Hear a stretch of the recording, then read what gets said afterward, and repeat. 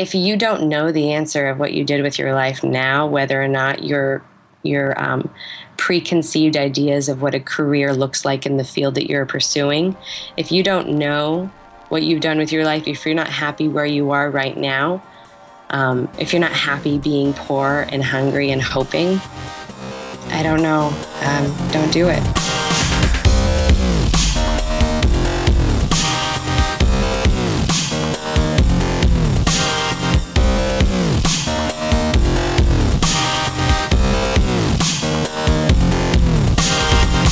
You're listening to Inside Acting, a podcast dedicated to demystifying the inner and outer game of success in the entertainment industry. I'm Trevor Algatt. And I'm AJ Meyer. And coming up in episode 209, I sit down for part 2 of my chat with multi-hyphenate female filmmaker Jenica Schwartzman, in which we dive even deeper down the rabbit hole that is self-producing, while also raising a family, while also moving one's acting career forward, while also, well, you get the picture. And through it all, Jenica manages to maintain such an amazingly transformational viewpoint on things, which you'll hear in this second half of her interview, especially in her response to our final 2 questions.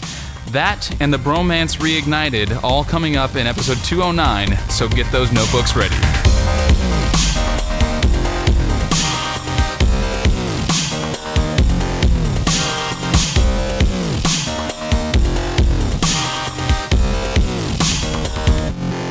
Support for this episode of Inside Acting comes from VO2GoGo.com, the award-winning voiceover training system and winner of Backstage's Reader's Choice Award for Best VO Training 4 years in a row. Visit VO2GoGo.com/start for a free Getting Started in Voiceover online class that'll help you add voiceover to your acting portfolio. That's VO2GoGo.com/start.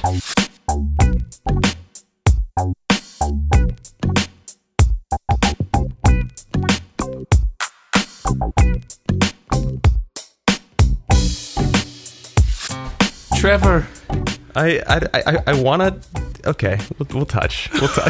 that's it? Because we can. Just fingertips? You I don't weirdo. know. You're sitting across. This is the first time we've recorded in person, and I don't even remember how long. There it is. The bromance continues. Reignited. I there love it is. Are we getting a photo? This is a photo op. Oh, jeez. Okay, yeah, Photo Jasmine, op. our PR director, is Here here. it is. Throw up the gang signs.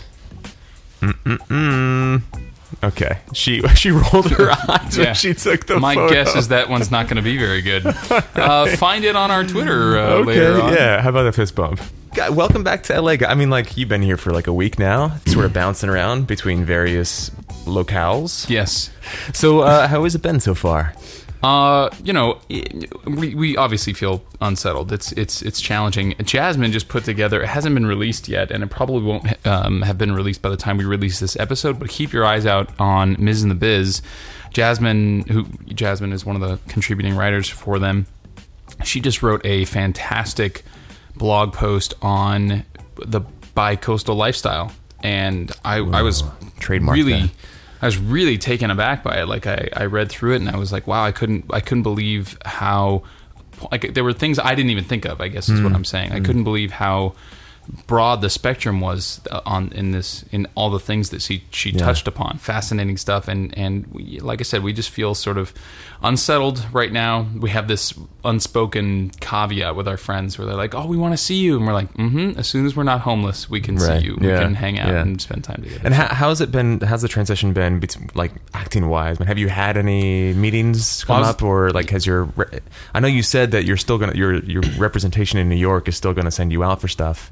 Then you can put yourself on tape and whatnot. But have there been any snags there, or has that gone pretty much as you thought it would go? So I've already had one of each. Yes. I put myself on tape last week. Ben Whitehair has done a really great job of investing in some very inexpensive, pieces of equipment. He bought a couple of lights, a microphone for his iPhone, and he already had the tripod. So he said he spent about $100, but if you include all the things that he already owned, not the iPhone, he probably has spent about $150 on the entire rig, and that's pretty, I mean, because the quality is amazing. And with the amount of stuff that we're putting on tape for ourselves these days, you know, it's a worthy investment. Yeah. And so I went over to his place. We did it, and it's always great, obviously, to do it with somebody you trust. So I love putting myself on tape with Jasmine, and then Ben. You know, it was two males in a scene, so it was nice to have a male voice on the other side of the camera, and it came out great. My reps loved it. I was rocking a beard because of the cross country drive, and then the time up in the wilderness. So all my reps were like, "Keep the beard." And I'm like, "Okay, now I can't shave." It's a beardemic. That's awesome. Man. So I had that, and then today, later this evening, as of this recording, I have an in-person meeting for a special series that Sony is doing for NBC called The 70s. I think they did the 60s already, if I'm not mistaken. I seem to remember seeing something about that. Okay. But anyway, they're doing this series called The 70s, and I'm auditioning for the pilot. Yes. So it's already happening, which is already awesome. Happening. Look at that. You didn't miss a beat. Yeah. Now, I think I'll be perfectly honest, because I don't necessarily think that this is all coming through my representation. I have a sneaking suspicion that it is also happening because of my relationship with, which I've talked about on the podcast. I'm very, obviously you and I are interested in being as transparent as possible. I do have a relationship with the VP of casting for Sony. Mm-hmm. So I think that this is coming through her. Because I ran into her last time I was in town, and she was like, "Hey, let me know when you're..." Because I told her I was coming back to LA for the teaching gig, and she was like, "Let me know when you're here for casting stuff." And I was like, "Okay, I'm not going to forget to do that." So I definitely emailed her like the moment we were in town. So and that is the way it works, man. I mean, like Doug Jones said in his interview, he was told that if he wanted to book consistent work, to develop relationships, build relationships, cultivate relationships with directors, producers, people like that. Yeah. So he wouldn't have to complain about his agent, because everybody complains about their agent. But really, it's like who needs to be doing the work? Yeah. And since he's focused on building relationships himself with people like your friend at Sony, he hasn't had to worry about his agent at all. Yeah. I mean, I'm sure they've got a great relationship and it works great, but he doesn't need that anymore. Yeah. That's just like the icing on the cake. Yeah, most of the time their job is to, negotiate your contract when you book, and also just be the point of contact. Yeah. It cracks me up because obviously every actor is different. Like Bill Murray has like an 800 number where you call, and or he has like a voice message machine or something. What? Like, really? Yeah, you don't know this story? No. So Bill Murray does not have agents. He has like a messaging service that you call, and if you're like Wes Anderson, and you pitch, "Here's my next project. Here's the role you would play. Here's what it's all about." And you leave that message, and if he's interested, he'll call you back. That's it. So that is so gloriously old school, right? Like, I love it. It's so arrogant and yet efficient, and yet it's also Bill Murray. He gets to do whatever he wants. And so Bill Murray, I think only he could get away with that, right? So I think every like I said, every actor is different, but really the agent. Your representation is like your point of contact. Yeah. If it's a manager, they help you make decisions, and if it's an agent, they just they field these auditions, they look at the breakdowns, they're supporting you in that aspect of your career. But we could say it in every episode until forever, or when the podcast ends, whichever comes first, and it would be relationships. Yeah. So anyway, it's already happening, which is, like I said, it's tough to not have a place to... Can I iron my shirt for my audition later here, by the way? Of course, yeah. We've been getting a few questions into the show recently from, I think, newer listeners who have basically been asking, like, "I'm new to acting, what do I do?" And it's always interesting because...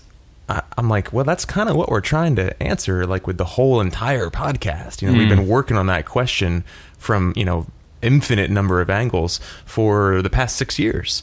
But if I could boil it down to one nugget, it would be exactly what we're talking about here, which is relationships. Build those relationships. And how do you build those relationships?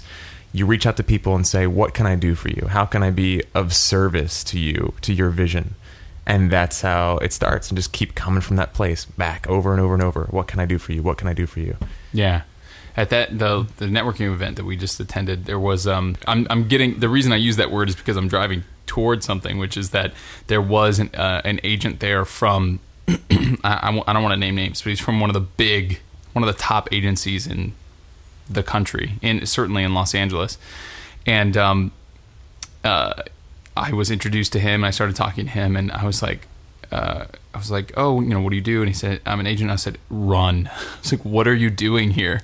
Why are you here? You're going to get eaten alive. There's so many actors here. And he started laughing because he knew exactly what I was talking about. You know, I was just making a joke, of course.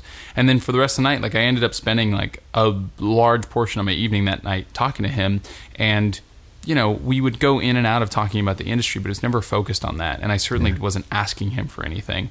You know, I asked him, like, I now know about this guy's work ethic, like when he likes to work, when he likes to get up, what he does in the morning, his morning routine, like all these things that are just about him as a human being. So, you know, it works because you're going to stand out. You're going to not be I can't remember if it was Ben or he learned it from Bonnie Gillespie, but just the term whacker that they use, you know, the whacker that's like, hey, let's network, and that's why I use that word, like handing you a card and saying, here's my headshot. Here's my headshot. Do you have room in your roster? It's like, settle down, man. Like, let's connect as people. Calm first. down. Like, find out what your favorite food is. Find out what your favorite movies are. Where you want to travel next. Do you have any pets? Like, that's the kind of thing that's the relationship building. Networking is such an icky term, man. Anybody listening, I mean, longtime listeners know this, but people who are new haven't heard us chat about this yet. Take the word networking and just get it out of your vocabulary. Just erase it and replace it with relationship building. Yeah. Get to know people, man. Yeah. People hire their friends. Make some friends. Don't network. That's disgusting. Go away with your networking. Your homework this week. What would it be if we were to assign homework? It'd be go cultivate relationships. Yeah, go build new ones. Cultivate the existing ones. Let's make it actionable. Let's say find somebody in your cell phone contacts or in your Facebook friends or whatever, and just for no reason other than to say hi, reach out to them and say, how you doing? What's new in your world? How can I be of support to you in whatever your vision is right now? That's it. You don't want to get anything from them. It might be awkward, but that's not the point. The point is to just practice coming from a space of servitude. Yeah. I love it. All right, there's the homework. There's the homework assignment. Report back. Report back. So we have this membership event coming up on the 24th, which, guess what? I can't go to anymore because of time issues. Because of time? Are you sure? I'm sure it's time, yes. I'll be there with bells on. Well, I don't know if I'll have bells, but I will certainly be there. And many of our members will be as well, even if you're out of town.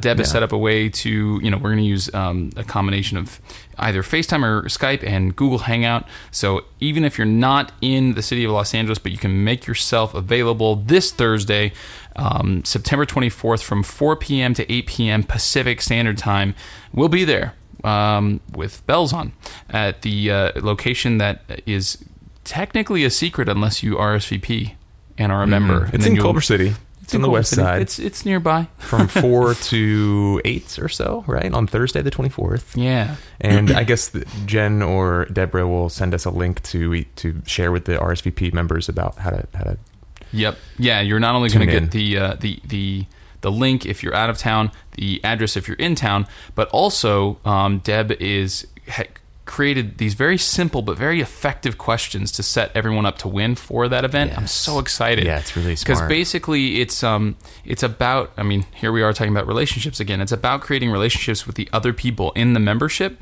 so that you can find out what other people's strengths and weaknesses are, what your strengths and weaknesses are, and then how to support each other knowing that information. That's basically what the entire event is about. And so Deb is sending these very specific, very simple, but very effective questions to everyone who RSVPs, and it's very cool.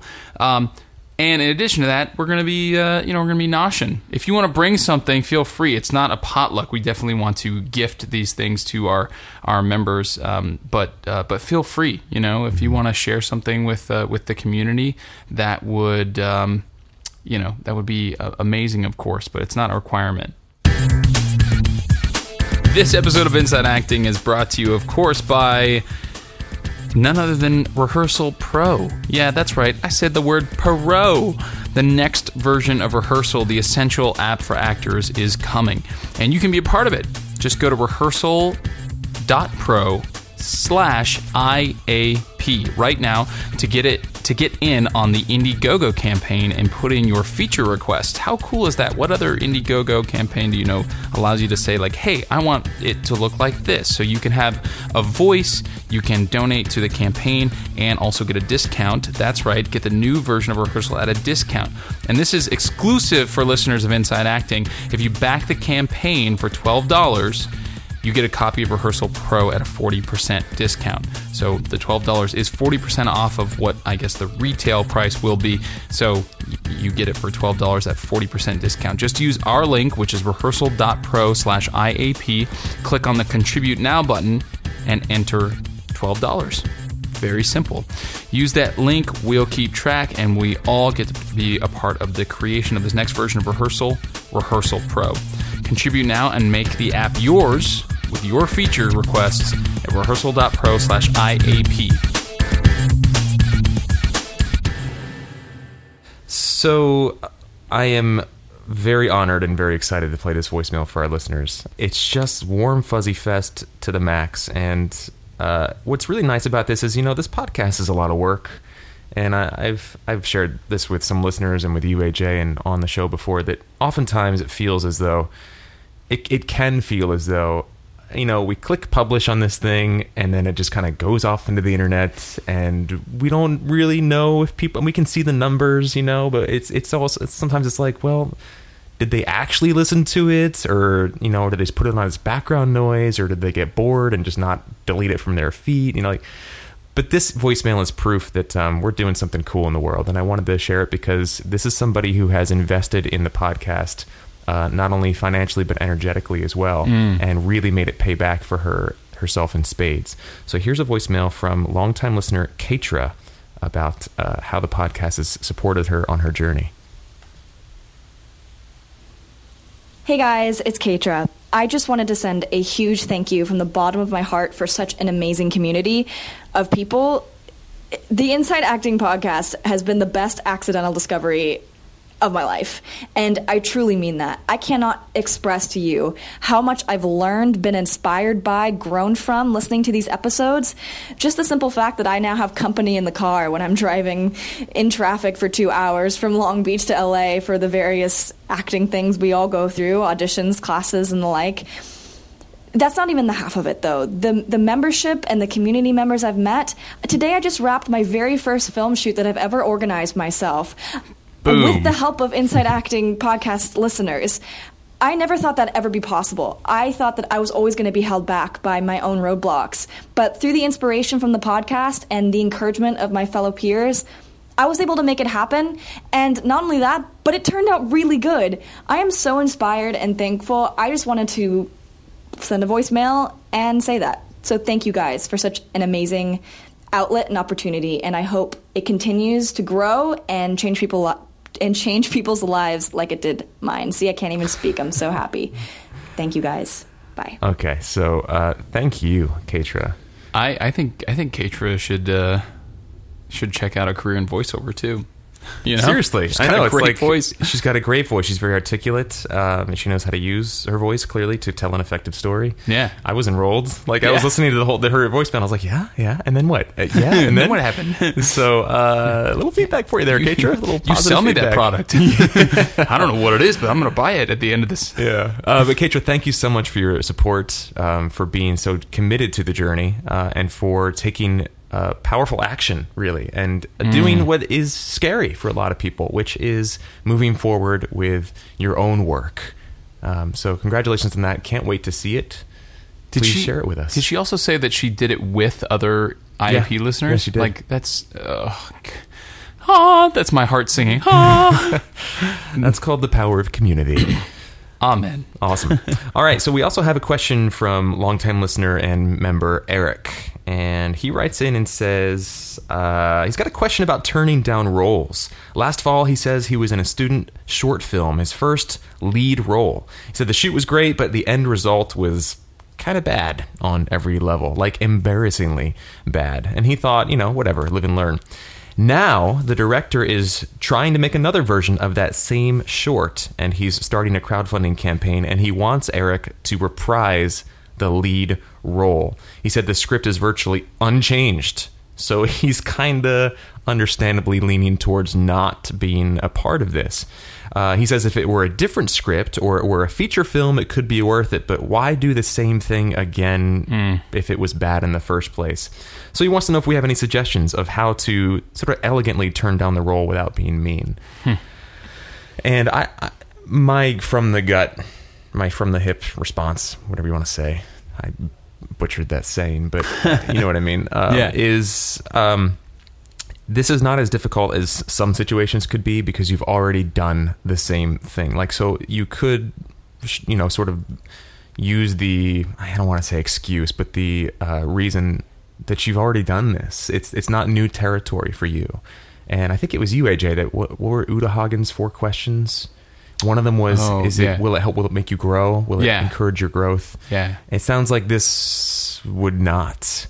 And Eric, I know you personally. I know you've got a lot of things going on, and there's a great, I'm going to share this in the show notes. There's a great thing from Austin Kleon about how to gracefully say no to people, how to gracefully decline invitations. So I'll make sure that I share that in the show notes, that link to that. I definitely want to check that out. It's like a template, and it's great. It's like a feedback sandwich. It's like acknowledging them right off the bat for being awesome. Thank you for your interest. I love it.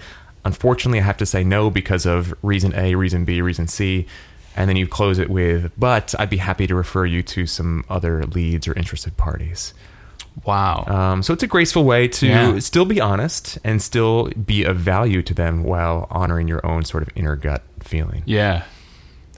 I love that. Yeah. I have one clarifying question about this because I want to know what made the original product so bad. Yeah. Because now that he's doing a crowdfunding campaign, if he were successful in the crowdfunding campaign and he had that money? Was it like the production value that made it bad? Or was it the script?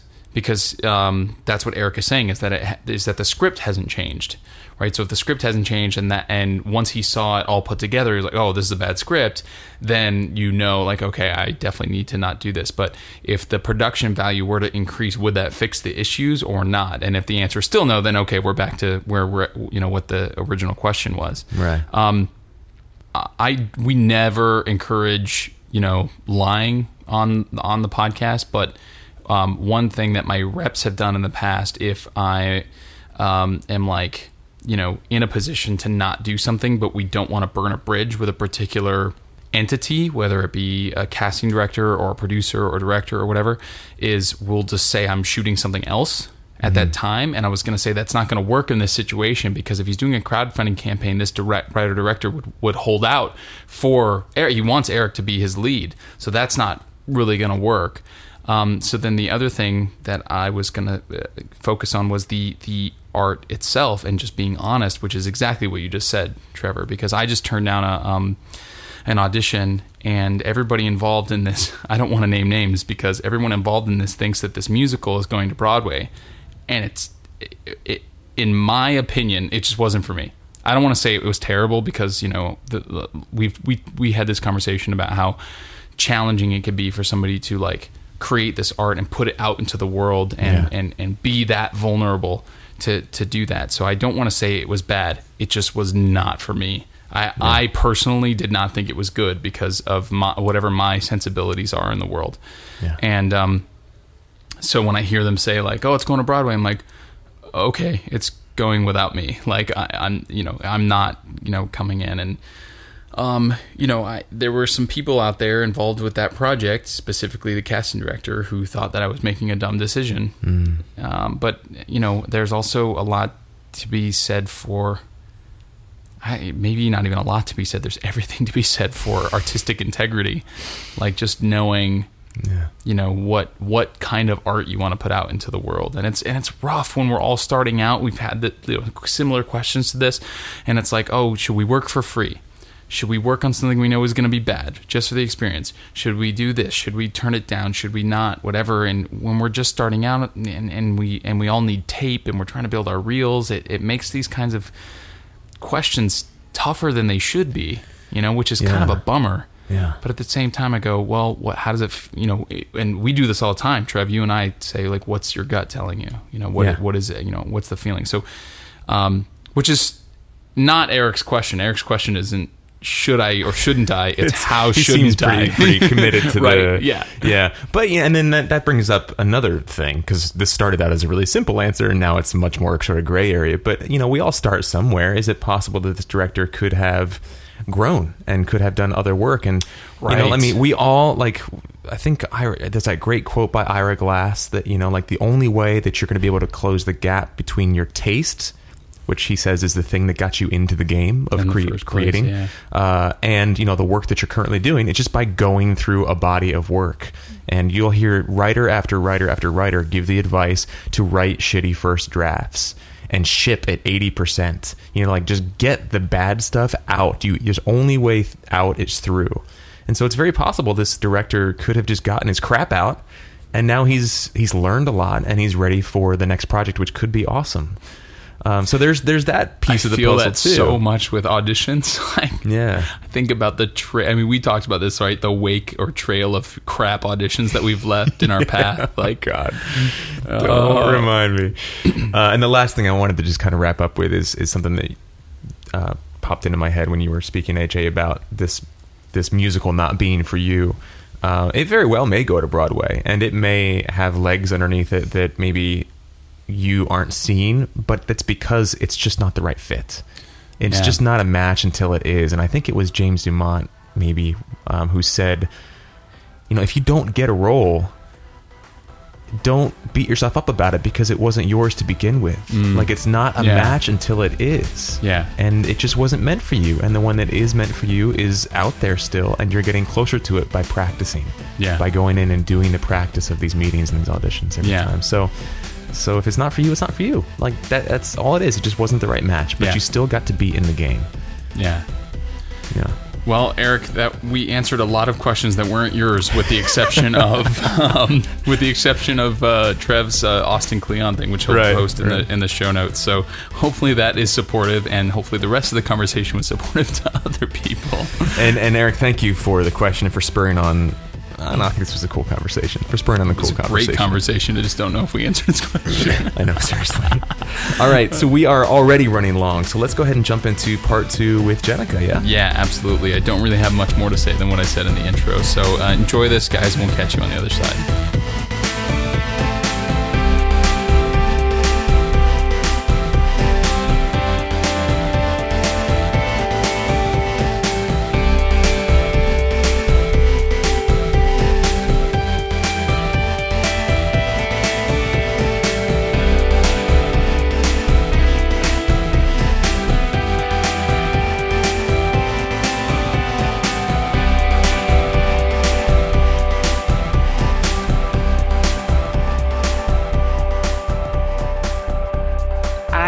Producer with my husband as part of our company called Purpose Pictures. And as a part of Purpose Pictures, we want to work on things that have a purpose and mean a lot to us and we're passionate about. So I want to work on it in every single part of my brain. Is Purpose Pictures the LLC that you started, or are you saying that you started an LLC for every project?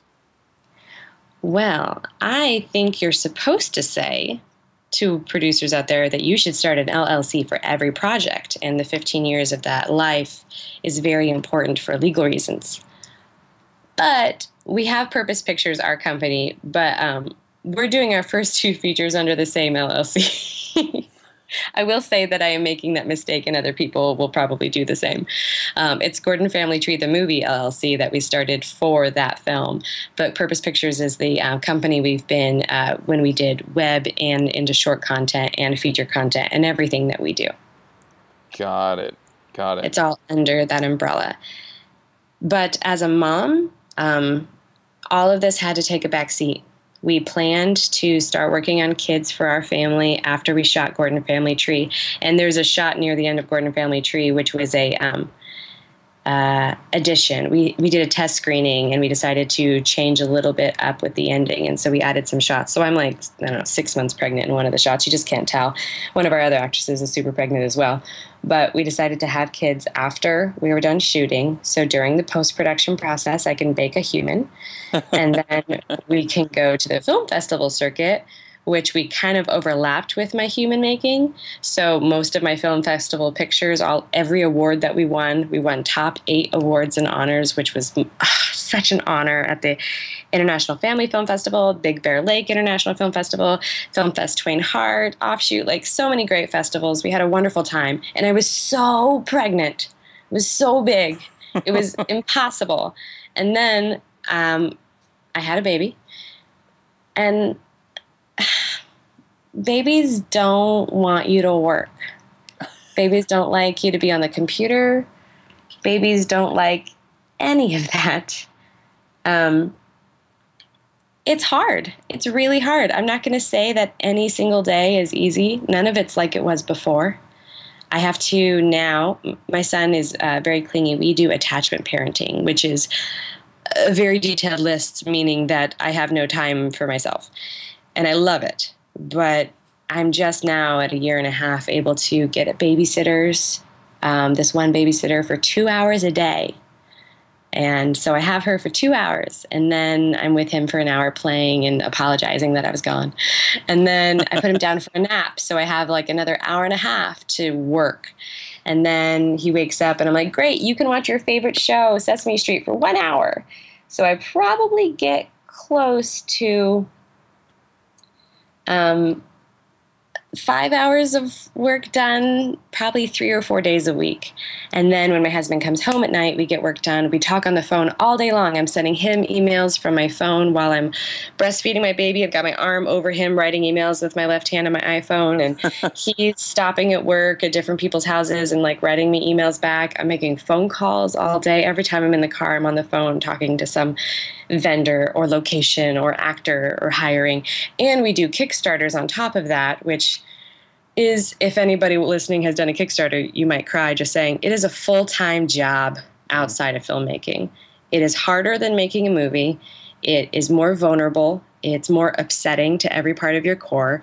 It's more nerve-wracking because it's hard. You have your reputation at stake. You're ruining, in your own opinion, relationships with, my friend from middle school who's so happy I'm an actor is giving money to this project. That hurts for me to know that they're doing that twice, 2 different movies, 3 years apart. Like, it's hard.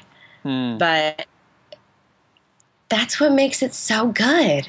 I want to be honest. It's not because it's like super late at night and I'm tired and it's 3 hours past my bedtime and I miss my baby. Like, I love how hard it is because that's what's going to separate me from other people.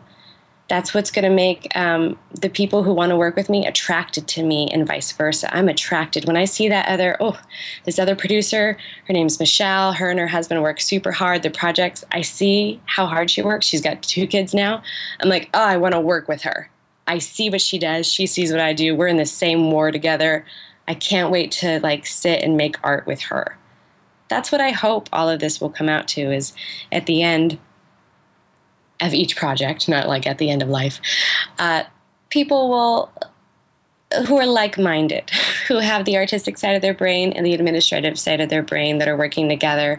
It's hard, but I want to work with those people that work this hard because I have no interest in just hoping things work out.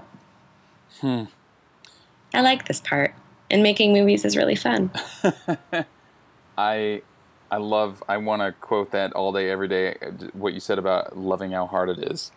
I think you said, I love how hard it is because I know that it's going to separate me from others.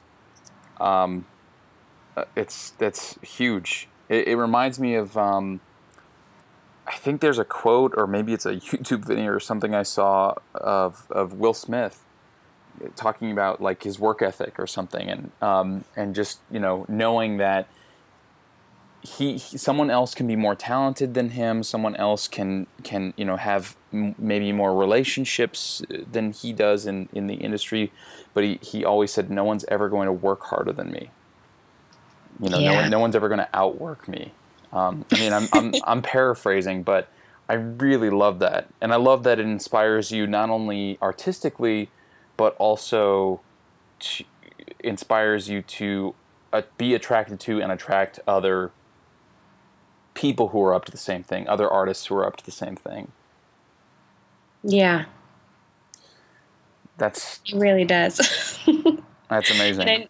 It sounds crazy because that means I'm just going to make colleague friends with other crazy people.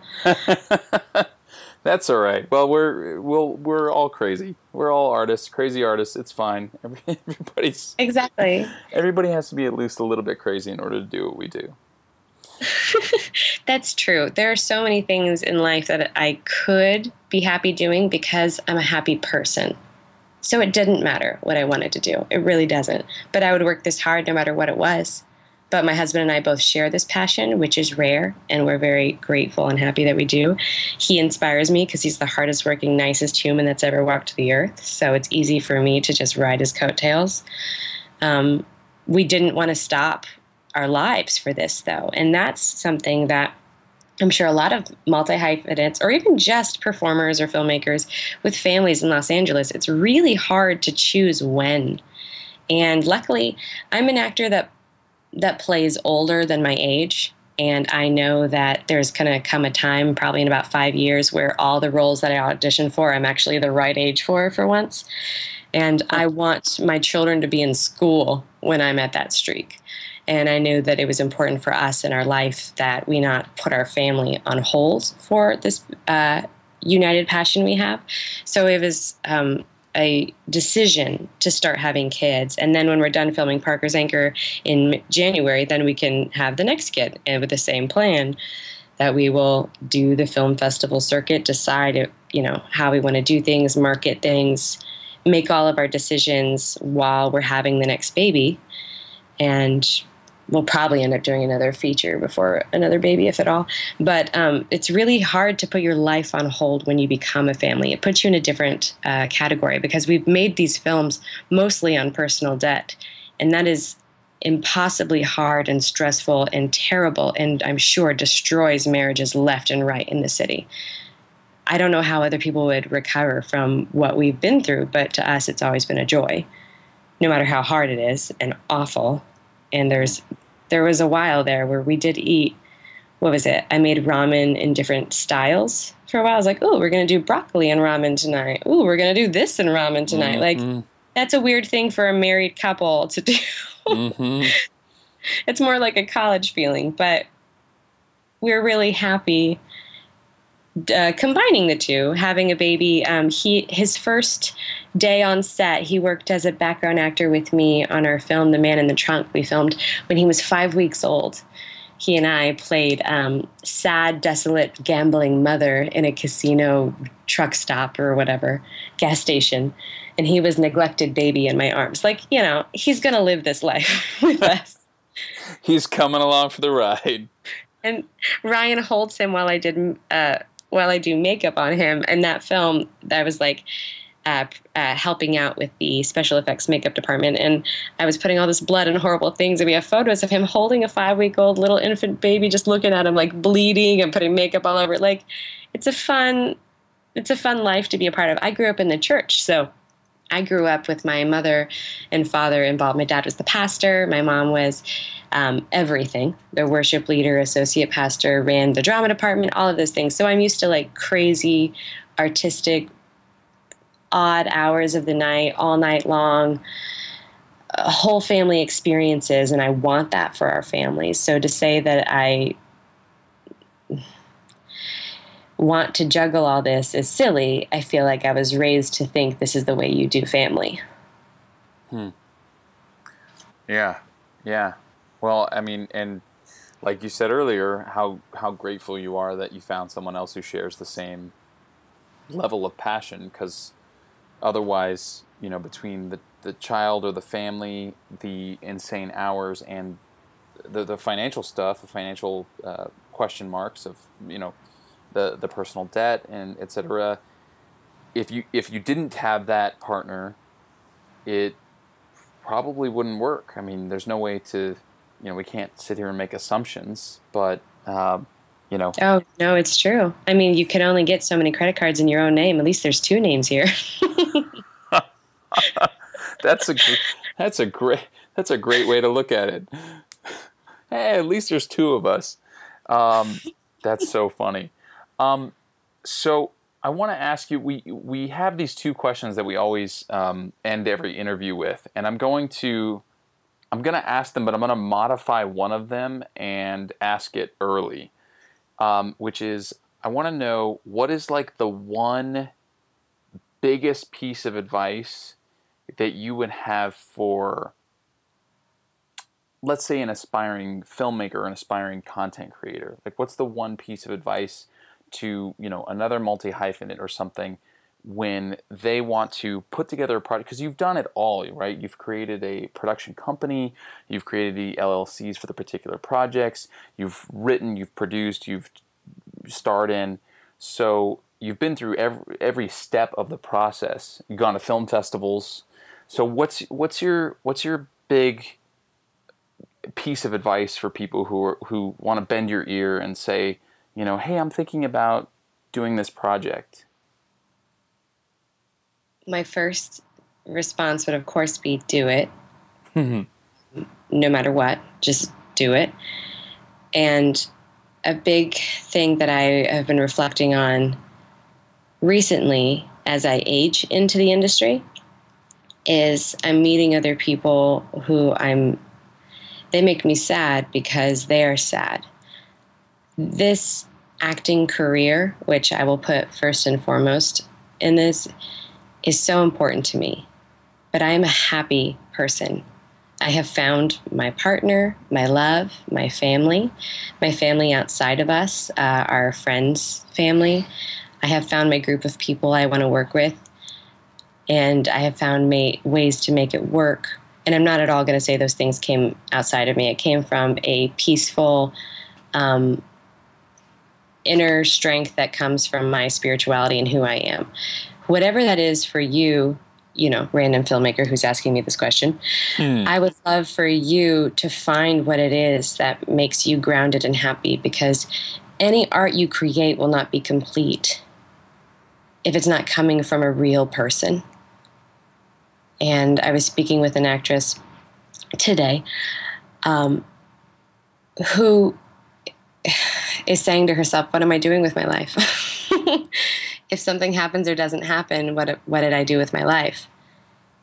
If you don't know the answer of what you did with your life now, whether or not your preconceived ideas of what a career looks like in the field that you're pursuing, if you don't know what you've done with your life, if you're not happy where you are right now, if you're not happy being poor and hungry and hoping,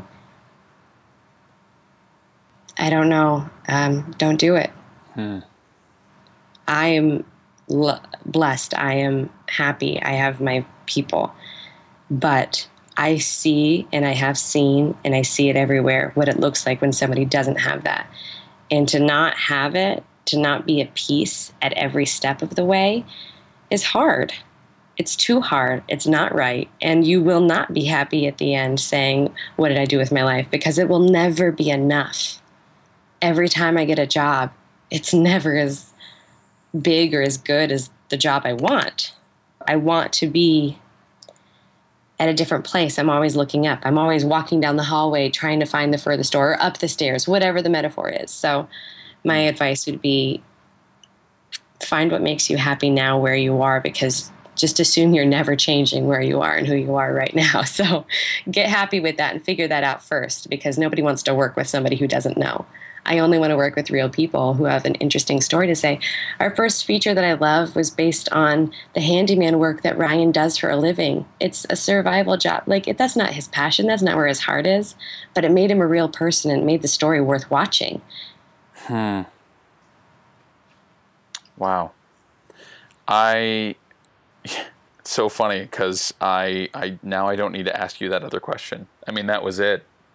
Because the question is always, we always ask 2 questions, and one of them is always, you know, if you had one piece of advice, one nugget of advice, you know, that you could leave, what would it be? Like, what's your biggest piece of advice? And, you know, I was focused on the, you know, the filmmaking stuff, because, you know, that's, you've gotten very good at it, and you turned it around and did exactly what we try to do on the podcast all the time, which is to focus on the inner game and say, you know, get happy with where you are, or move on.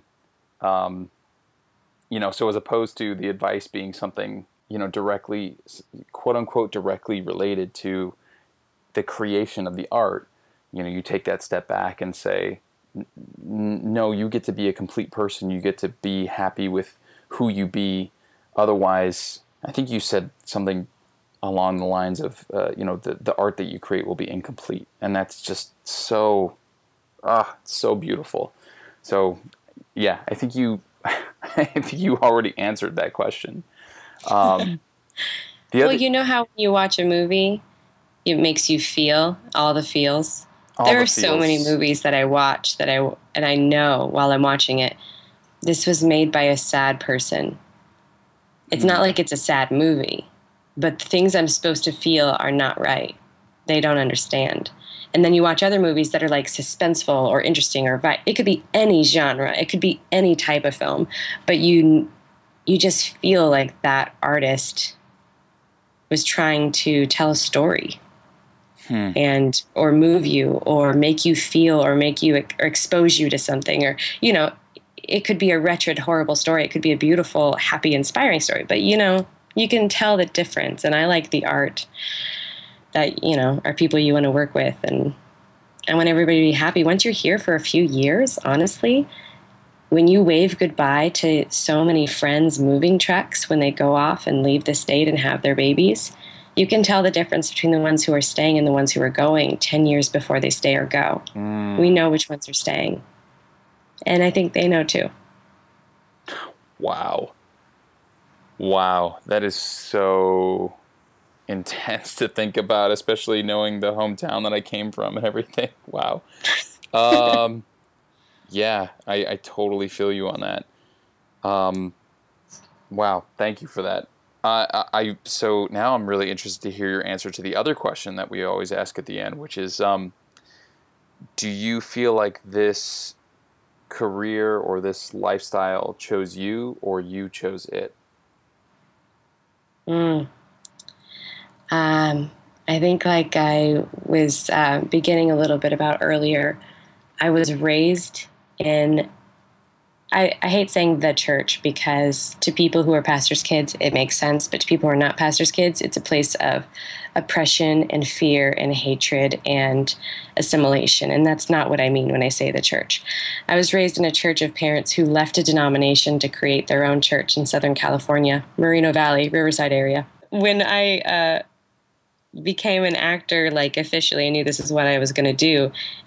It was always there. There were people that, when you're raised in the church, watched you grow up, held you in the nursery, helped play with you in plays, got your costumes ready for the Easter Sunday. You know, these people are with you their whole life, and they remember you, and they know things about you that you don't know. And they've seen me on stage since I was a child, when my mom would, at any point, I'm the youngest, at any point in time, she could say, oh, you're going to go up on stage and you're going to read this thing, and then we're going to go into this. Or for middle segment, I need you to do an interpretive dance to Via Dolorosa.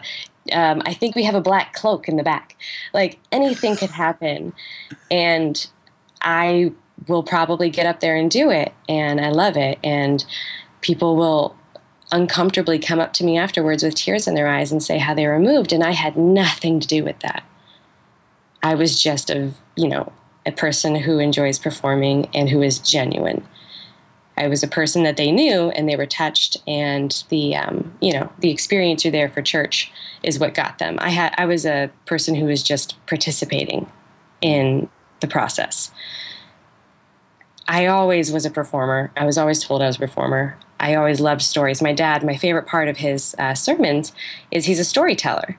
He's a great storyteller. He loves movies. He would show parts of movies illegally in his sermons. He would tell these hilarious stories that I knew front to back, because every year on that Sunday, I know he's going to tell that one story.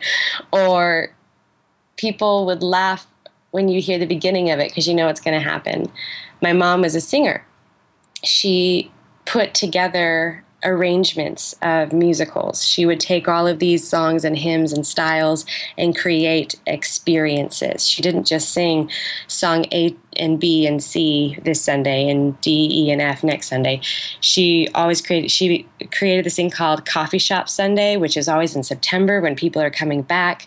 And it's a great time to invite your friend because we're going to do tables. We're going to do Beatles songs that are made into worship songs. You know, like she was that person who created experiences. There was no way I was not going to be a filmmaker. My brother is a director. My other brother is a musician. We're all very independent artists. We all do our own thing. And I want to tell stories. My brother that's a director, Mark Hampson, he is the most inspirational visual storyteller I've ever worked with or will ever work with. As an actor, I feel most safe with him, not just because he's my brother, which is lovely because he says mean things to me, and it's easy because he's my brother. But he's a storyteller. He works in comics books. Like everything about who I am is who I am. And my husband is, like I've said, the nicest human to ever walk the earth. And he's a positive person, and we want to tell stories that positively influence people's lives. And it just seems like it fit. Like it all seemed like it was always walking this direction. This was always plan A. This was always the point. So, yes, is the answer. 20 minutes later. No. The answer is, that you felt like it chose you. And every single day, I think other people will say that it chose them and now they're here. Every single day I feel that way. In Gordon Family Tree, we made a movie about a guy who builds tree houses across the country. That year, while we were in pre-production, my husband's best friends from high school, like Josh Hart, opened a treehouse building business in the city where we were filming. Like, that's impossibly perfect. Stop it. Insane. Like, seriously, we hired him to build the tree houses. We're like, who does that? That's not a thing. That's not a profession. But we were writing a movie about that being a profession. And then for this one, Parker's Anchor, it's about a woman who is struggling with infertility, and she starts her life over. And it was a really important project because we keep encountering all these women who we mention a little bit, like, what the story's about. And they're like, oh, that happened to me. That happened to me. Like, the entire thing is exactly their lives. And Parker's Anchor is about her starting over and joining the community and what's it like to start your second chapter in life. And then the store in town where we're filming, we already have a relationship with their first store, The Mustache. They opened a second sister store called The Anchor.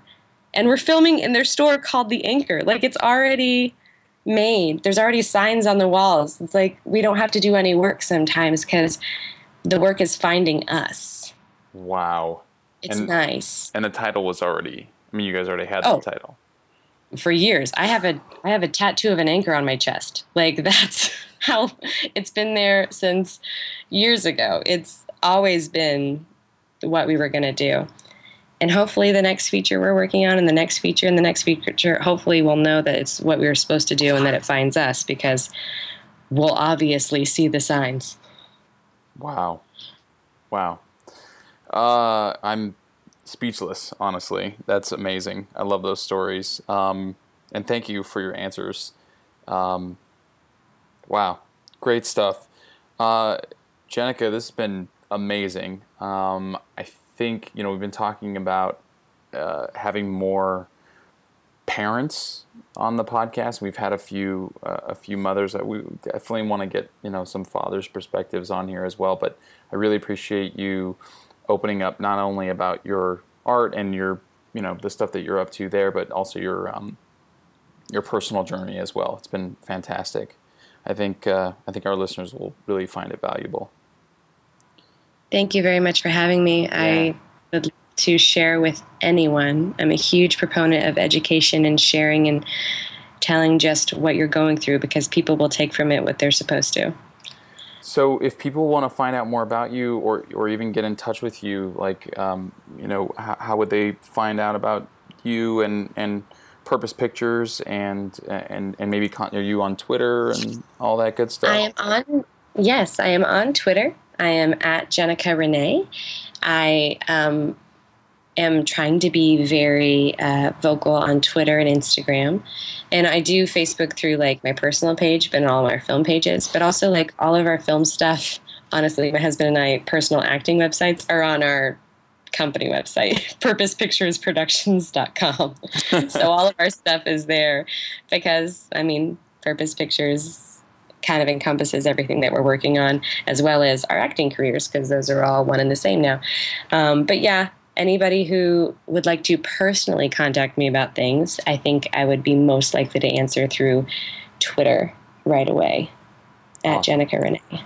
Awesome. I based on the story of the anchor and the tree houses, I have a feeling that there's a couple out there with a 1.5-year-old son who's going to tweet you at some point in the next, couple of weeks and say like, hey, let's make a film together or something.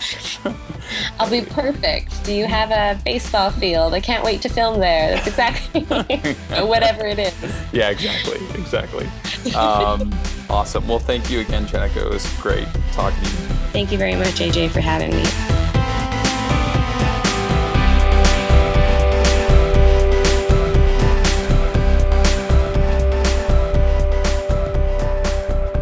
All right, everybody, welcome back to episode 209, The Part with me and AJ in the same room talking. Hope you guys dug that. Jenica is pretty awesome, I think. I gotta say, dude, good find. Who was the listener that recommended her? No, to it was us, Deb. Right? It was Deb, yeah. Yeah. That's Yeah. right. So I thank think you, Deb Deb. just worked on her most recent project or something like that. But yeah, I was really, as somebody who, is interested in starting a family, she's right there. They've only been married a few years and they've got a 1.5-year-old child, but they're working together to create this art. And I was like, oh man, this is I can see me being there in 5 years. And it's great because we haven't had that perspective on the show, that unique perspective. We've had people who have kids who are in the industry, but not a husband and wife team making their own content with a young child. Yeah. A child who really at this point still requires 24/7 care. And I said that in the interview. I was like, we just had Brandy Ford on, for instance, who has 3 kids, but they're older, which doesn't make things easier by any stretch. I'm just saying that it is interesting to talk to these people at different phases of their life, and to have somebody who's got such a great view on the whole thing. I asked her. You guys just heard, but in the interview, I wanted to get some real practical, pragmatic information from her for people who are self-producing or multi-hyphenates. It's like, what's your one piece of advice? Sort of accidentally asking her our final question, because instead of being like, well, you hire a line producer and do this and do that and which we have heard, she goes right to, well, just make sure you're a happy person first. And it's like, boom. Okay. Yeah, it's validating because it means we're on the right track when it comes to the podcast too. So, and that comes back to what we've said recently on the show, which is let joy and happiness be your guides. Yeah. For Brandy, it looked a little bit different. Her kids are grown, but she was happiest. She let her sort of inner self guide her to stepping away from acting a little bit and focusing more on writing. And yet the end result has still more or less been the same. Number one, she's happy. And her journey is working for her. And number two, she's got an award-winning short film out on HBO Go. And then Jenica's happy, and she's got these feature films that she's producing with her. It works no matter as long as you let joy and happiness be your guide. You can't go wrong. Yeah, and it doesn't have to look like the other person's journey looked step by step. It can be different. So I just love that we get to have these different perspectives and different scenarios and still have the same end results. via a different path. Right. Yes. Right. Success. Yes.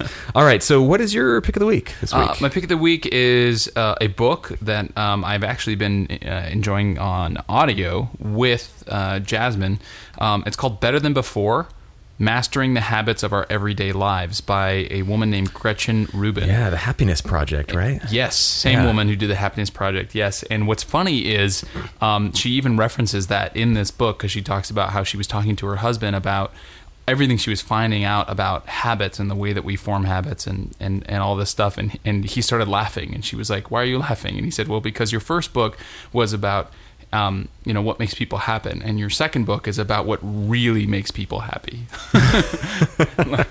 you thought you were writing a book on happiness, but you actually were. Now you're writing a book on happiness. Yeah. And it's so fascinating. It reminded me of so many other things that we've talked about on the podcast, like David Allen's Getting Things Done, because she talks about taking the decision making out of habits.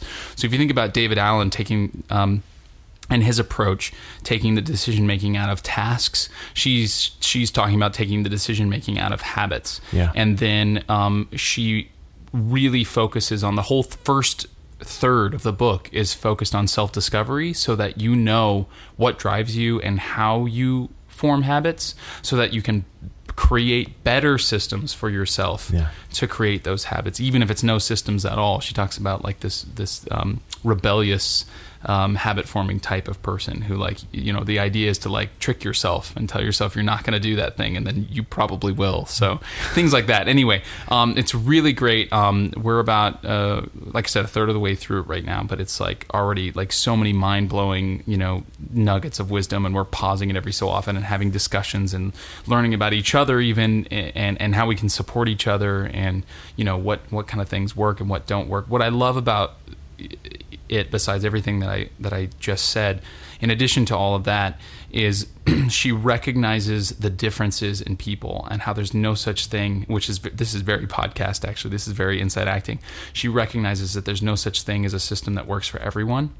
And she's not trying to sell anyone on like, you have to do it this way if you want to be a productive, successful person. Right. She's like, that doesn't work. Everybody's different. So her whole goal with this book is to support you in figuring out what kind of, like, how you operate, and then how you can use these tips and tricks and tools to like support yourself in that particular personality type. Yeah, I guess. Yeah. So I love that, because it's very like, not everybody's the same, and I'm not going to try and tell you are. Right. Which a lot of these, I feel like a lot of these, like, Getting Things Done, 7 Habits of Highly Successful People, like all the, all these like books that are out there like this, sort of look at, it's like they look at success or successful people, and then try to break down what all those successful people do, and then sort of boil it into the lowest common denominator steps, right? And it's like, okay, that's great, that works for all, and basically you can look at all the successful people and go, those are all like type A personalities that work this particular, everybody sort of looks kind of similar, or what have you. So anyway, I just really appreciate her approach in it. That's great. I like that a lot, because I believe that there are principles that are pretty universal. There are things that all successful people understand and live their lives by. Certain sort of unalienable truths that just are prerequisites for being your highest self, day to day. And it's a practice. But when it comes to like systems, and people say like, here is the system, like follow these steps, there's power in that. But the real power in that is taking those steps, finding what applies to you, and then discarding the rest. Yeah. Or finding completely new steps. Yeah. Or making new, or taking those, or taking the principles, extracting the principles from that, and then creating your own system. Yeah. Because like, I believe in systems. I believe in the power of habit and the power of taking like the decision making, aspect out of it, so you can get that willpower back and spend it on something else. But I don't necessarily believe in a one size fits all, like she says. So I think that's great. Yeah. It's brilliant. It sounds like the truth is what it sounds like. Sounds like the only way you can do it. That's right. Which is your way. Great. Yeah, I think you especially would dig this. You should definitely check it out. I'm looking forward to it. Yeah. Awesome. What is your pick of the week? So my app is my app. You gave it I just away. gave it away. My pick of the week. My app of the week is a pick. My pick of the week is an app. It's called DSPO. It's by the folks over at Hipstamatic, who make a really great sort of like vintage camera app. It's like Instagram on steroids. Hipstamatic is. Actually, Ogle is their version of Instagram on steroids. But there's this app called DSPO, and it's really fun. Essentially, it's a shared camera. So let me just kind of use an example to explain how it works. Let's say you're in New York, just for instance, and I'm here in LA, and you and I both have this app, and we join, we connect with each other on the app, and we start a camera. Okay, so let's say there's a time limit on every camera too. It's anywhere from like an hour or to 3 hours to like a whole year. So let's say we put a 3-day time limit on. Then for 3 days, you and I both shoot photos with the app. It can be around a specific theme, like food or faces or patterns or the color purple or whatever, or we just shoot whatever we want. The catch is we can't see those photos until the time limit's up. So all I know is that you're shooting photos. I get a notification when you shoot a photo. You get a notification when I shoot a photo. And we're shooting. We have no idea what the photos are. And then the time limit's up.